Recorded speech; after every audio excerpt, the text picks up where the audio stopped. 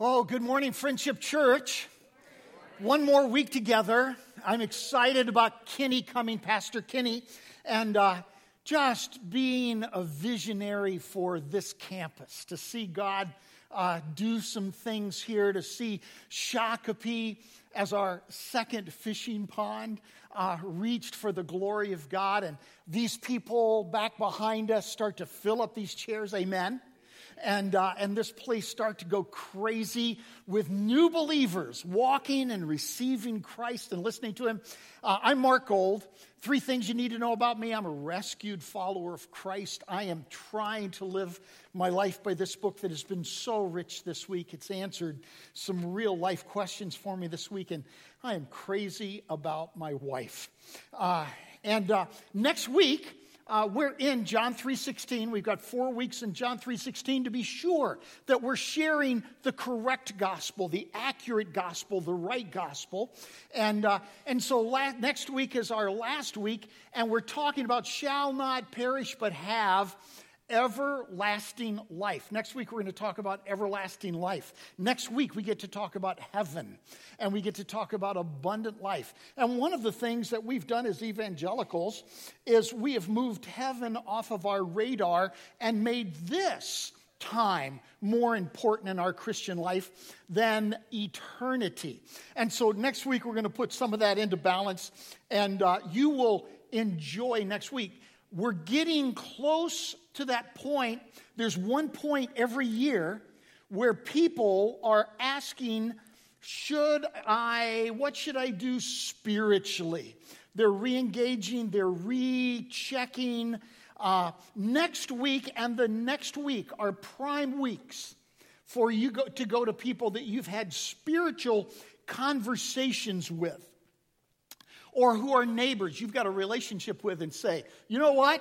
Why don't you go to church? Why don't you go try out church next week? Would you go with me to church? And let's just see what's going to go on there. So let me just encourage you in the next 2 weeks to begin that conversation, to be part of that. We're talking about, we're not talking about that. We're talking about the path this morning is belief. So we have talked about the problem is that we were perishing. Last week we talked about the plan. Jesus purchased the gift. And today we begin to talk about our part.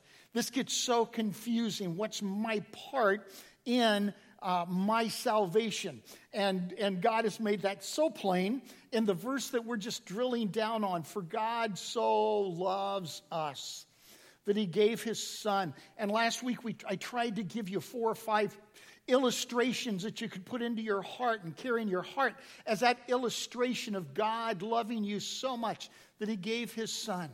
That whoever, and that would be anyone in this room, wherever you are and whatever you've done, believes in Him. And so we come down to this wonderful word. What do I have to do? I have to believe in Him. And today we're going to try to make that crisp. So the scripture says, for by grace you've been saved through faith. And that not of yourselves. It's a gift from God. Not of works, lest anyone should boast. And so today we want to walk out with a real understanding of what a gift is. Just as I'm using this illustration, be thinking about a peculiarly magnificent, unexplainable gift somebody has given to you. Not salvation. I understand that. All right. But I was recently at an event where a student was given a very, very large gift. It was a birthday. Several adults from several families went together to pool their resources for this young man to buy something unexplainably wonderful for this young man. And so I was there watching this young man as he opened all the pieces of this unexplainably magnificent large gift. Have you ever given one of these or been part of something like this before? And I was waiting to watch the young man's response to this unexplainable large gift. All right? And as he opened it, he went, that's nice. that's nice. Oh, that'll be nice. Huh, that's nice. And then I watched the adults as one by one, they tried to explain to him how wonderful this gift is. And the sacrifice, did you know the sacrifice? And this person had to work and do all this research to find this and do all this. And when it was all over, the young man looked and said, oh, well, thank you all very much. And there was just kind of that deadfall. Now, turn to the person you're sitting next to and tell me about some gift you got that when you got it, you just went wacko. You just went crazy. Go ahead. You just went, woo! And if you're not sitting next to somebody, yell back 6 feet at somebody. It's okay. You can take your mask off to yell this. It's true. You can, if you're speaking, you know. Go. You're talking. You know.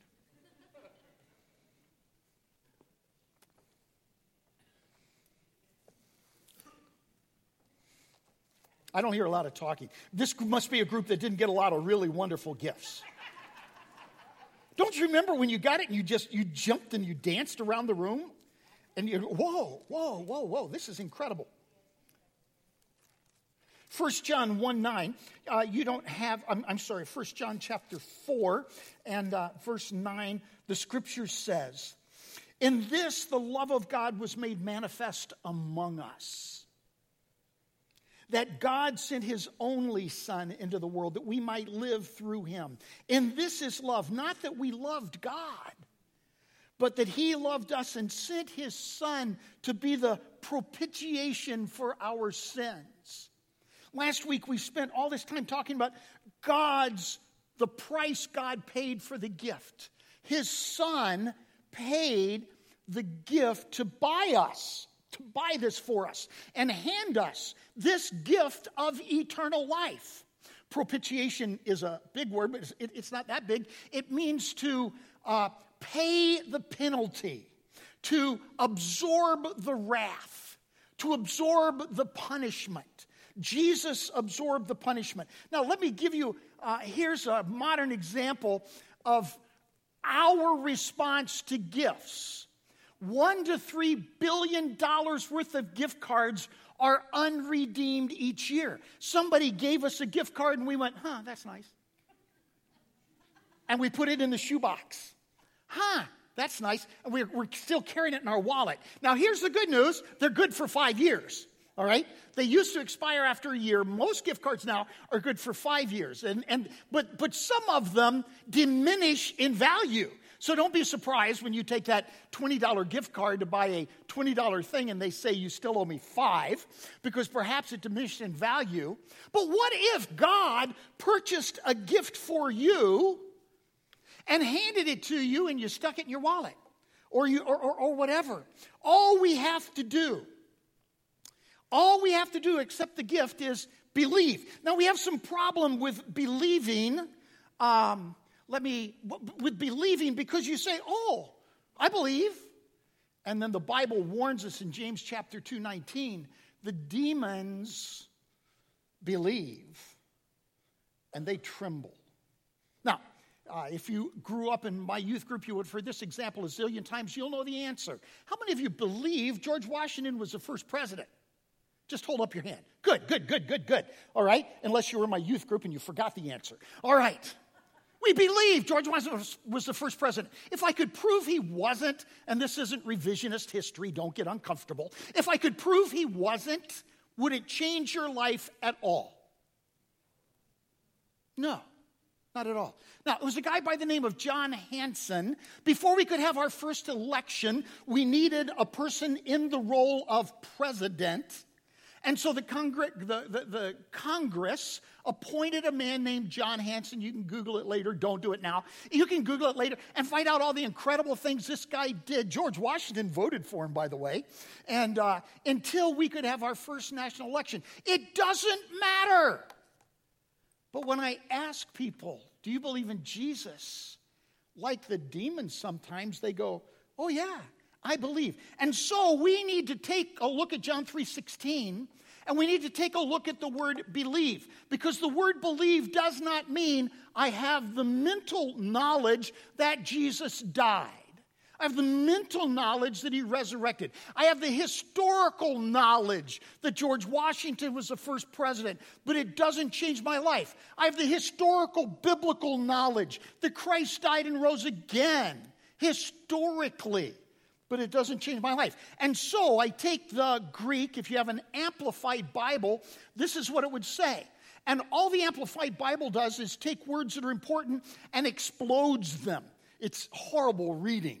But it would say that whosoever relies on, clings to, and trusts in Jesus will not perish, but have everlasting life.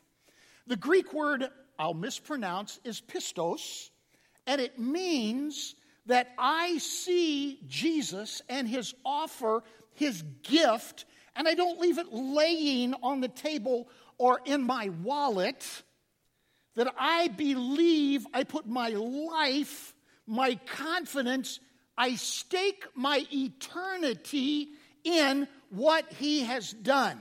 Now, a picture that helps me understand this is found in 1 Corinthians 1:9 that says, God is faithful, by whom you were called into the fellowship of his Son, Jesus Christ our Lord. So we have been called. When we became believers, we came into fellowship with Jesus Christ.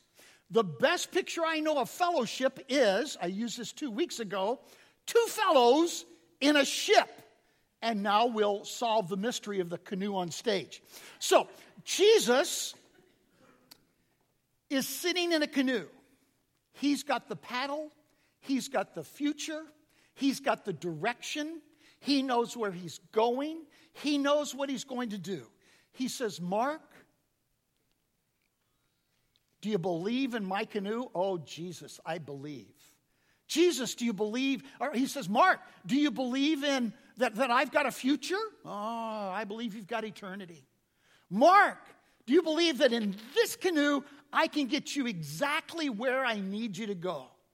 Oh, Jesus, I believe that. Then Mark, what? Get in the canoe. And Jesus has done it all. He's the propitiation. He purchased the gift. The cross is the only answer. His blood is the only salvation. The canoe is his. My only way to heaven is on him. He says, Mark, believe. And so I go, Jesus, it would be my honor to get in the canoe with you. Now, Jesus, I don't like where you're going. Let's turn, right? No. Jesus, I get in the canoe with you, and I'll go anywhere you want to go. And I'll do anything you want to do. I'll speak any words you want me to speak. I have fellowship with the Son. Now, as we journey through that, there's some things that have confused us. So we have two warnings about climbing in the canoe. One is where we just say, I believe. Even the demons believe. Jesus said in Matthew chapter 7, he said, you've cast out demons. You've worked many miracles in my name. And I say, I'm sorry. I don't even know you. You say, Mark, I believe in the canoe, and I believe in Jesus paddling the canoe. And oh, Mark, I believe in everything the church stands for. I believe it. But I've never gotten in the canoe. I've never believed in, relied on, clung to, and trusted in Jesus with my life. Second, if God said, and he won't, if God said, why should I let you into heaven? Or if you like the illustration of Peter at the gate, saying, why should I let you through these gates? Some of us have these answers, and these are warnings. Well, I should get into heaven because I've been good. I'm good enough. My good is better than my bad. I've been working on that. I've been working on redeeming myself, and my good is better than my bad. The problem with that is heaven is perfect. And only in heaven will there be perfect. How many of you, don't raise your hand, have been perfect since birth? Now, remember, we were born separated from God. I've chosen against God and His commands. And so this answer doesn't work when God says, why should I let you into heaven? Because God, I've been good. My good is better than my bad. But maybe it helps you to understand a surgical unit where they're cutting someone open, and you've got to go through 3 doors to get into that surgical unit, and you have to wash twice to get into that surgical unit, and you have to completely change all your clothes to get into that surgical unit, and you have to mask, and you have to face guard, and you have to put things on your shoes, and you have to because that surgical unit is squeaky clean. I would like that. I would like where I'm being operated on to be squeaky clean. Heaven's squeaky clean. And you got to be squeaky clean to go to heaven. I can't go. I can't go. I need a propitiation. I need a sacrifice. I need a gift. I need a card. I need a pass to get into heaven. Because heaven is squeaky clean. And the blood of Jesus Christ, 1 John 1:7, cleanses me from all my sin. Amen. Jesus, by the blood of Jesus, I'm cleansed. Well, Mark, I've been baptized. I was baptized as a baby. I was baptized in a creek. I was baptized in a lake. I was baptized in a tub. I was baptized in the Jordan River. I've been baptized. But by grace you've been saved through faith. And that not of yourselves. It's a gift of God, not of works, lest anyone should boast. Well, Mark, I've inserted a religious practice. I've been confirmed. Mark, I've been through a doctrine class. Mark, I've been through. Insert a religious practice or a religious experience that you've had. Mark, I've cast out demons. Mark, I've laid hands on the sick. The blind have seen, the lame have walked. And Jesus said, I'm sorry, depart from me. I never knew you. Mark, I've spoken in tongues. Mark, I've had religious experiences. By grace you've been saved through faith. You got in the canoe. It's a gift from God, not of how many things you've done, lest anyone should boast. Well, Mark, I've sacrificed. Oh, this is hard. Mark, do you know how much money I give to this church? Thank you.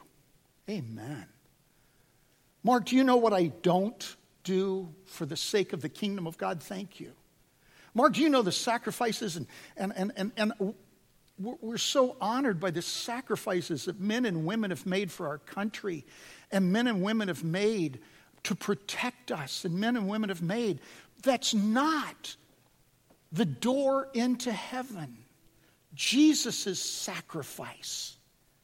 Perfect, sacrificing for imperfect. He who knew no sin became sin, that I might have the righteousness of God. So I have to be careful when I say, oh, I should go into heaven because look what I have sacrificed. Or I get to go to heaven because I'm Jewish, or I'm Muslim, or I'm Buddhist, or I'm Shinto, or Mark, I belong to this organization, or Mark, I belong, I'm an American. Oh, amen. But that's not my key into heaven. I'm a baptized Baptist from Mississippi, folks. That won't get me into heaven, all right? And I would wish for all of you were from Mississippi. But that won't get you into heaven. All right. Here's the hard one for us evangelicals. Are you listening closely? Why should I let you into heaven? I prayed the prayer.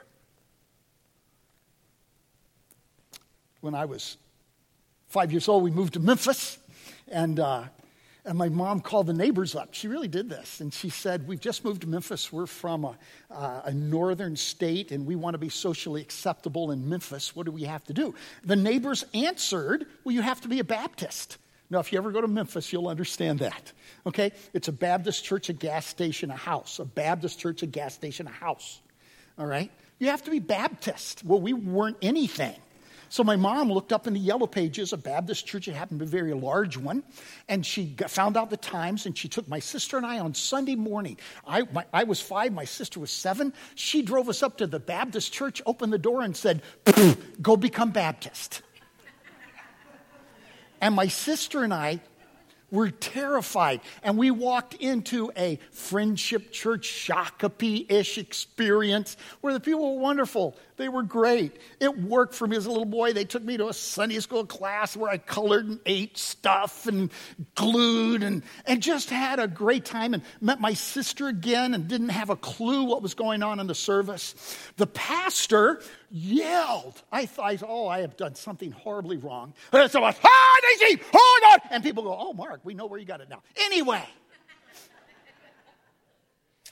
We went for about 4 months, and one day he said, do you want to go to hell? I don't want you to go to hell. I want you to give your life to Christ. If you'll stand today and give your life. Well, I didn't know what I'm 5 years old, and he's yelling at me.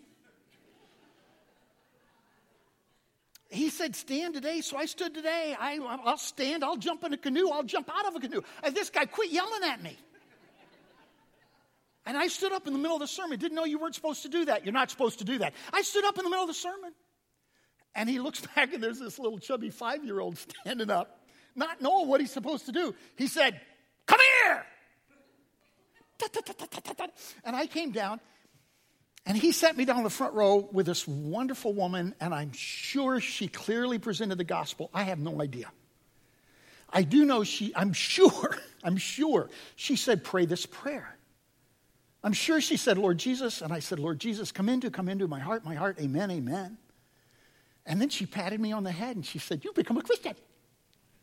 And then the pastor turned me around, because you do this in the church I grew up in. He turned me around in front of 1,000 people and he said, we're very proud of Mark, he's become a Christian. And he patted me on the head.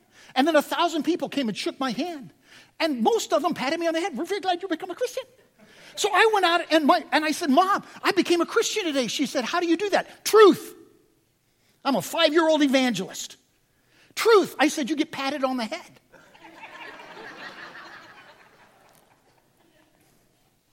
The second time I became a Christian to get a Bible. I didn't have one. I'm 9 years old. My teacher came in to Sunday school, and she's carrying a stack of Bibles. And she said, how many of you in here are Christians? We all raised our hand because we thought that was the right answer. And her face fell, and she said, that's too bad. She said, if you become a Christian today, I would have given you a Bible. We all became not Christians. She said, good. You're not Christians. And she took us down the hall and she said, say these words, Lord Jesus, come into my heart, amen, amen. And she patted us all on the head and gave us a Bible. Now I know it's a 7-word prayer and getting patted on the head. But I got a Bible. The third time I became a Christian, I don't have enough, it's much funnier, but I don't have time to tell you the story. But I never got in the canoe. Do you understand? I said a prayer. Jesus, come in Lord Jesus, come in my heart, amen, amen.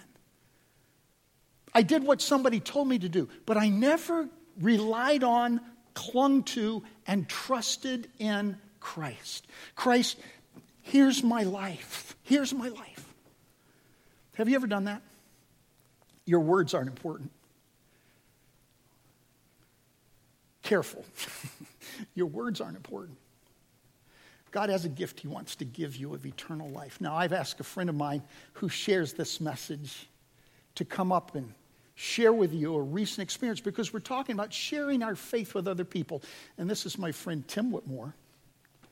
Thanks, Pastor Mark. Sharon had an appendicitis attack about a week and a half ago, and I waited out in the parking lot of Burnsville Ridges. You can't go in, and the time got longer, and pretty soon, after about a half an hour, too long, said it'd be about an hour, I got a phone call, and it was the surgeon, and we had put our belief and our trust in her that Sharon's surgery would turn out well. And she said, well, it's textbook. Everything was fine. We just put a couple puncture holes in. And matter of fact, she can go home tonight. And I said, Doc, I have a question for you. Will she be able to play the piano when she's fully healed? And she said, oh, yes, she will. I said, well, great, because she couldn't play the piano before. Well, there's a belief component. We had a couple electricians come over to our house, a couple weeks ago. And God tapped me on the shoulder, and he said, Tim, I want you to share who I am with these two people that are coming to your house. And I said, God, I'll do that, but I want to make a bargain with you. You guys ever do that? And I said, can I have individual opportunities to speak with each one of them? And he provided it. Well, one of the guys I knew, his name was Kevin, was a little bit older. He'd been to our house before.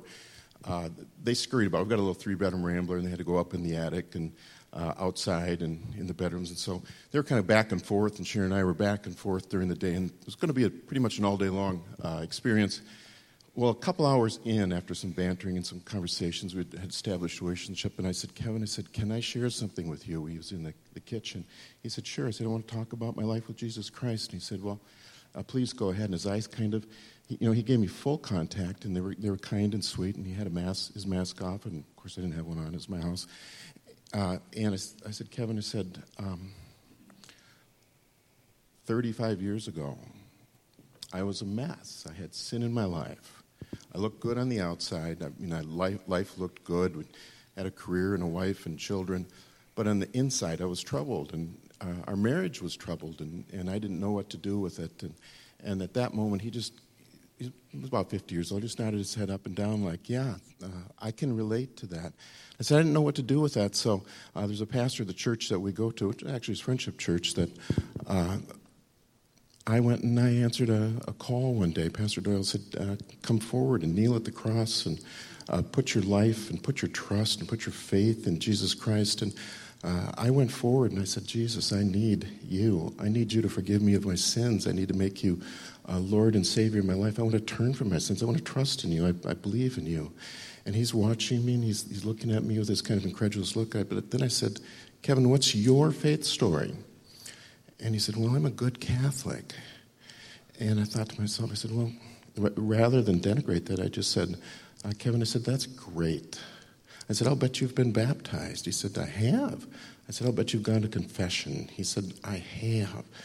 And I said, Kevin, there's so much more to life than that. I said, I have a New Testament here, and there's some thumb marks that you can study and see what the Bible has to say about being a follower of Jesus Christ, of making him Lord and Savior of your life. And he said, well, I go to church, and I'm a Catholic, and that's interesting to me. And I said, Kevin, eternity's in the balance. The decision you make now to be a follower of Jesus Christ, even though you go to church, I understand that, means everything, to be a lover and a follower. And he said, thank you. And I said, thank you. We just, we kind of left it like that. And then, maybe an hour later, the other electrician came, and he was a younger guy, maybe about 20, 25 years old. And I said, can I share with you the most important thing in my life? And he said, of course. And I shared my testimony of having sinned and needing a Savior and putting my belief in Jesus Christ. And he said, stop right there. And I said, stop right there? He said, yeah, stop right there. And I said, why? He said, I grew up in an evangelical church. I know all these things. And I said, well, that's wonderful. What have you done? Have you made a decision to follow Jesus Christ? And had to repent of your sins? And he said, no, I haven't. He said, actually, I've decided to reject Jesus Christ. And I said, oh my. I said, you're being brutally honest. Thank you. And he said, yeah. He said, I'm just not going to. And I said, why? And he said, well, it's complicated. And I said, well, complicated? Were you spiritually abused going to church? And he said, no, it's just complicated. And I said, okay. Rather than push the issue any farther, I just said, thank you for your honesty. Let me give you a New Testament and study the book of John. And you don't need me around to make a decision to be a follower, a lover of Jesus Christ, put your belief in him. That's between you and him. You can do that back when you get back home. And he said, well, thank you. I have a Bible. That's really all I've got is his call to make followers of Jesus Christ. But what's interesting is over the last couple of weeks, I haven't gotten them off my mind. I've been praying for them all the time. I just can't stop. And as a matter of fact, I texted one of them last night. And wouldn't it be cool? One day I'm up in heaven, and I get a tap on the back of my shoulder. And they said, let's worship God together. And this was part of a crazy chain of God reaching out and loving somebody and pointing them towards Him in a saving relationship. Anyways, that was it. Thank you, Pastor Mark. Thanks, Tim. So part of this journey together, this 4 weeks, is not just to review John 3:16. It's to remind us that all of us have inside the message, if we've given our lives to Christ, of salvation. So I would invite you this morning, in the terms of this morning, to ask you, have you ever gotten in the canoe? Now, that doesn't mean that when you go to heaven and God says, why should I let you into heaven? I'm in the canoe. All right? I prayed the prayer. I've been baptized. I'm a member. This is an illustration. All right? It's the blood of Jesus. It's the cross of Christ. Jesus said, I am the way. I'm the door. I'm the living water. You have to drink of me, and he that drinks of me will never be thirsty again. So on January 6, 1971, in Boonville, Mississippi, I bowed my head at 2:30 in the morning, and I didn't say 7 words.